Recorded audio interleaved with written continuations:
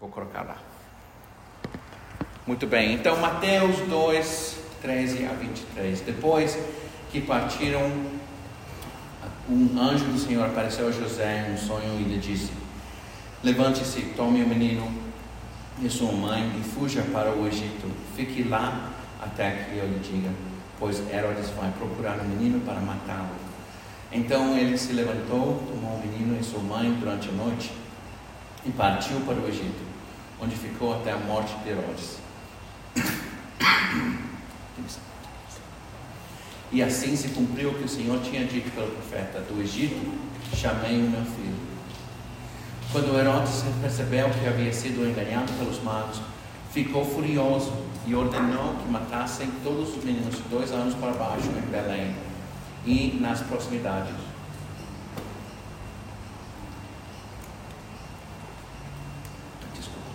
De acordo com a informação que tinha obtido dos magos.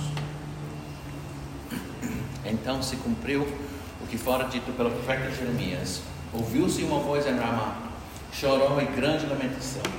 É a Raquel que chora por seus filhos e recusa ser consolada, porque já não existe. Depois que Herodes morreu, um anjo do Senhor apareceu em sonho a José no Egito e disse: levante-se, tome o menino e sua mãe e vá para a terra de Israel, pois estão mortos os que procuravam tirar a vida do menino. E se levantou, tomou o menino e sua mãe e foi para a terra de Israel. Mas ao ouvir que Arquelau estava reinando na Judeia em lugar de seu pai Herodes, tive medo de ir lá.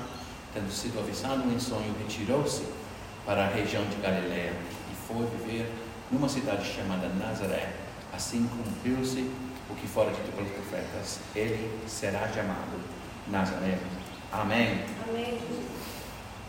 Então aí nós temos a história do infante Jesus, José, seu pai, Maria, e eles estavam lá, né? Agora, em algumas tradições, o José tinha um neto, não, filho do irmão, como se chama? Sobrinho, muito obrigado. Um sobrinho também.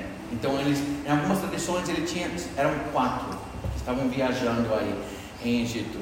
E por quê? Por que é tão importante nós saber? Porque nós temos que entender que a nossa tradição diz uma coisa, mas isto foi escrito 2000 anos atrás. E tem muitas tradições que entram em conflito e falam. Eles estão dizendo que esse filho era o que se chama o irmão de Jesus, Tiago, que escreve mais tarde na Bíblia, não é?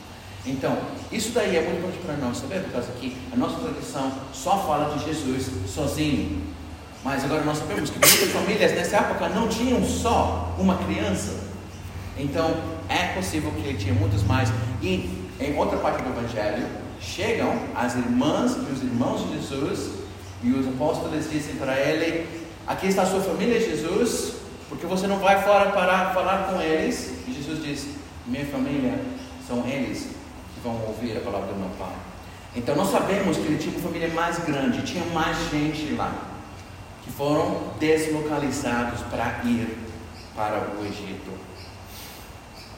E por que é importante? Porque aqui eu tenho esta imagem de Jesus lá. Vocês podem ver aqui, tem uma pintura do Egito com as pirâmides, e ele estava lá, mas ele era um estrangeiro nessa terra, como nós aqui neste país. Eles tinham costumes, comidas, canções, uma língua que ele não entendia e tinha que crescer a entender. Ele chegou lá tão jovem, e ele só tinha essa parte do mundo para ele entender. Sabemos que tinha uma comunidade muito grande de judeus lá no Egito nesta época, uns 100 mil. E para mim é muito interessante que tem como uns 100 mil aqui na Austrália, pessoas falam espanhol e português agora, neste momento. Eles estavam localizados em uma região, por causa que os egípcios, eles não queriam que os judeus estavam em toda parte, então eles estavam lá em Alexandria. E isso para mim é muito importante, por causa que nós podemos imaginar como nós temos as nossas lojas, lugar onde nós vamos para comprar as nossas comidas, o guaraná, por exemplo, coisa assim. Jesus tinha isso também para a sua cultura, morando lá no Egito. E possivelmente, como muitos de nós, guardamos as nossas experiências que nos trouxe para este país. Jesus e a sua família estavam escondendo a razão por qual eles estavam lá no Egito. Eu quero enfocar então em algumas dessas profecias e como que elas falam para nós poder entender. Leímos antes que uma das profecias era que Oséias estava dizendo: do Egito eu vou chamar o meu filho. Isto é o resto dessa profecia. Eu quero compartilhar com vocês o que diz. Quando Israel era menino, eu o amei, e do Egito chamei o meu filho. Mas quanto mais eu chamava, mais eles se afastaram de mim. Eles ofereceram sacrifícios aos Baales e queimaram incenso para os ídolos esculpidos. O Oséias estava olhando no futuro, um futuro em qual Israel ia estar longe de Deus. Queridos, nós imaginamos quando Jesus chegou lá em Israel, deveria haver sido motivo para festa. Israel, o Messias tem chegado. Vamos glorificar o Senhor, vamos dar glória a Deus, mas não, em vez disso, o rei de Israel perseguiu ele. Agora, que interessante que é isto. O Herodes creia que Jesus era o Messias. Ele creia isso. Entende, gente? O Satanás entende e sabe o que é a nossa fé. E ele coloca obstáculos nas nossas vidas, assim que dessa maneira nós não recebemos toda essa benção, ou entendemos tudo que é que bom que nós temos aqui. E nessa situação, nós vemos exatamente isso. O Oséias estava profetizando, falando de um tempo em qual Israel ia rechaçar tudo que Deus estava querendo fazer entre eles. E é muito interessante que ele fala aqui, quando Israel era menino, eu o amei. Essa palavra amor em hebreu ocorre umas 10 vezes só no Antigo Testamento. É uma palavra especial, muita importância. Quando nós vemos lá, e quando Deus diz eu amo, é para Israel tomar nota. Mas nessa situação, eles não tomaram nota. Mateus, o autor do Evangelho, era um hebreu. Ele era um bom judeu. Até hoje em dia eles fazem isso. Eles não vêm para você e dizem um versículo em total. Eles não, por exemplo, se eu vou usar o versículo mais conhecido para os crentes, não é de tal maneira amou Deus ao mundo, certo? Vocês podem terminar para mim, não é? Que Bom, o judeu faz exatamente assim. Ele só diz a primeira parte e nós enchemos o resto da mente só. E foi isso que ele está fazendo aqui. Por isso que ele diz, estava cumprindo o que diz o profeta. Eu chamei o meu filho do Egito. Por causa que essa é a parte clara. Essa é a coisa que nós temos que lembrar aqui. Nós temos toda essa tradição sobre o que aconteceu com Jesus quando ele era menino, cresceu, certo? Carpinteiro. Nós dissemos que Jesus era carpinteiro, não é? O que significa? Ele trabalhava com madeira. Bom, a realidade é que isso é uma interpretação incorreta. Ele era construtor de casas. Construía casas. Por quê? Por causa que nós temos esse troque. Por causa que na era medieval o carpinteiro começou a fazer o quê? Móveis. Então trocamos, separamos o construtor de casa do carpinteiro. E isso é importante para nós entender, por causa que para Mateus, ele quer que nós vemos Jesus como um construtor de casa. Por quê? Porque em Apocalipse, ele vai para o céu e ele diz, eu vou construir o quê? Uma casa para você, para meus irmãos. Não só uma casa, uma mansão. Casa grande, que vai ter espaço para todos os filhos do meu Pai. Entendem, queridos? Isso é o que nós temos que lembrar, sempre lembrar. Eu quero sempre chegar a ler a Bíblia com humildade, sabendo que o que eu estou lendo aí, primeiro tem a revelação do Espírito Santo, isso é o mais importante, mas segundo tem uma cultura atrás, que eu quero entender, eu quero saber, o que é que Mateus estava dizendo, o que ele estava querendo falar nesse momento. E aqui nós temos esse primeiro exemplo, que ele sabia que o povo nesse momento tinha rejeitado o Messias. Eles podiam reconhecer ele, mas não conheciam ele, entende? E queridos, quantas vezes nós fazemos o mesmo? Quantas vezes que nós estamos aqui no mundo, estamos olhando, essa pessoa boa, tão amável, fez tantas coisas, e falhamos de perceber Jesus fazendo uma obra através da vida deles. Nós tínhamos uma gente tão bonita hoje aqui, tão amáveis. Sabiam que eles estão começando a fazer o evangelho da piscina? Piscina, onde vai nadar? Na piscina, evangelho. Como você faz o evangelho da piscina, pastor? O que eles estão fazendo é que eles vão para lá, por causa que muitos deles são velhinhos, precisam fazer a aquarobics. E eles vão lá e eles estão falando e dizem, me dói aqui, posso orar por você? E eles oram, aí lá na água mesmo. Eu estava brincando com o pastor, eu estava dizendo com o pastor Barry, estou dizendo, você tem a nossa benção, pastor Barry, se um chegar aqui e diz, você pode batizar só. Mete ele lá, você tá tudo, já está na água total, está tudo bem. Mas assim, eles estão fazendo esse evangelismo lá. Por quê? Por causa que nesta sociedade, queridos, estamos perdendo a definição de comunidade, o que é amar uns aos outros. Estamos rejeitando a presença do Espírito Santo quando nós vemos aí mesmo na face dos nossos irmãos, nossas irmãs na comunidade. E é muito importante nós lembrar disso. Eu gosto muito de pregar destas leituras, por causa que me faz lembrar que nós temos que olhar isso.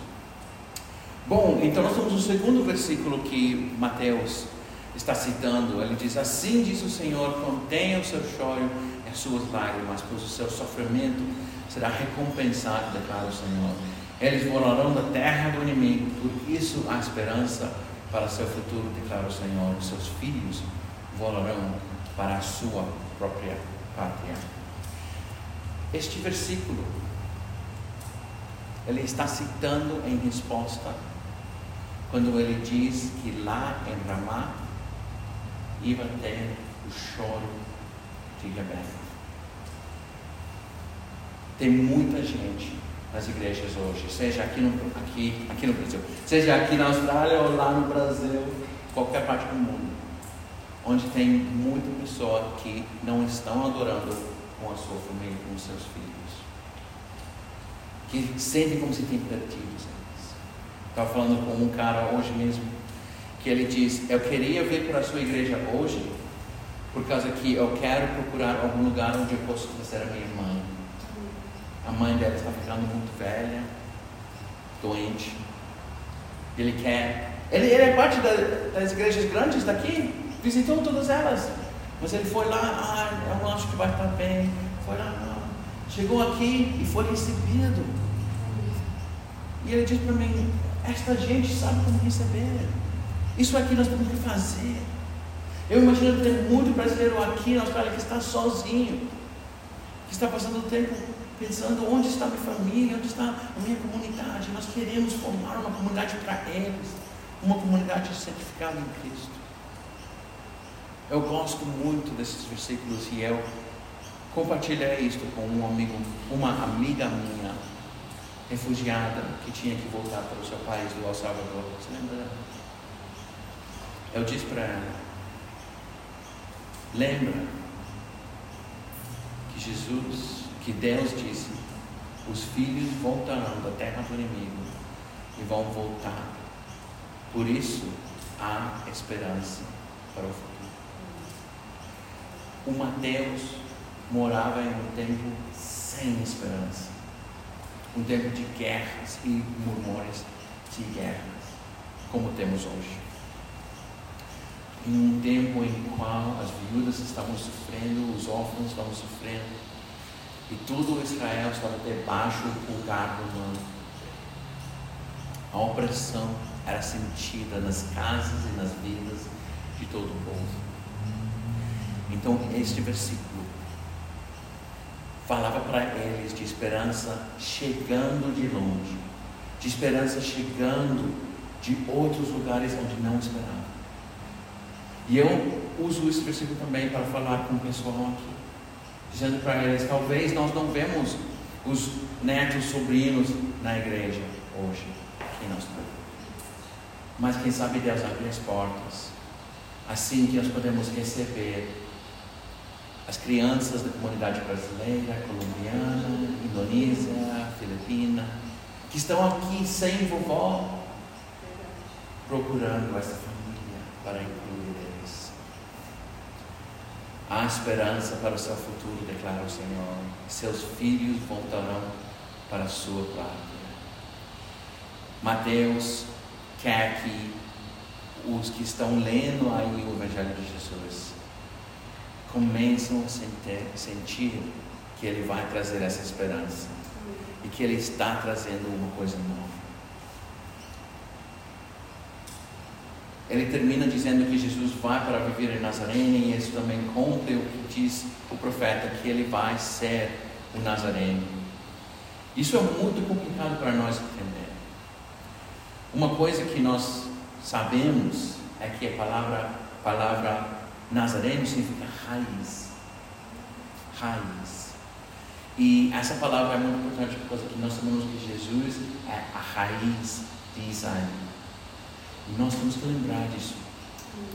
Na história de Israel, eles queriam reis. E Deus diz: para quê?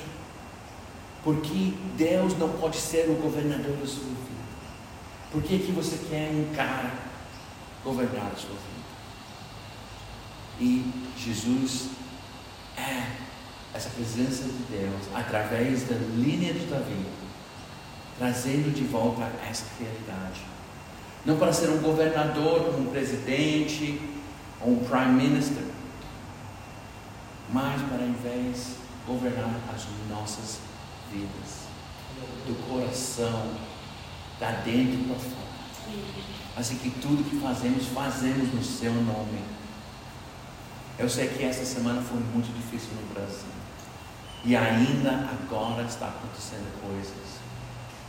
Nós aqui na Austrália estamos muito preocupados pelo Brasil, pelo nosso país. Estamos orando cada dia. Eu coloquei uma oração na social media e com a nossa igreja nacional pedindo uma declaração de paz no nosso país. E por que tanta luta? Por causa que há disputa sobre quem é o governo. Qualquer governador humano vai ser inferior, amém? Só Jesus pode governar as nossas vidas. Isso é o que nós precisamos. Lá onde estamos procurando paz, mas aqui também, onde nós estamos morando, na nossa nação adotada. Então, queridos, eu queria compartilhar com vocês isso. E o que diz em Apocalipse 5: não havia ninguém, nem no céu, nem na terra, nem debaixo da terra, que pudesse abrir o livro ou sequer olhar para ele. Eu, João, o autor de Apocalipse, chorava muito, porque não encontrei ninguém que fosse digno de abrir o livro, nem de olhar para ele.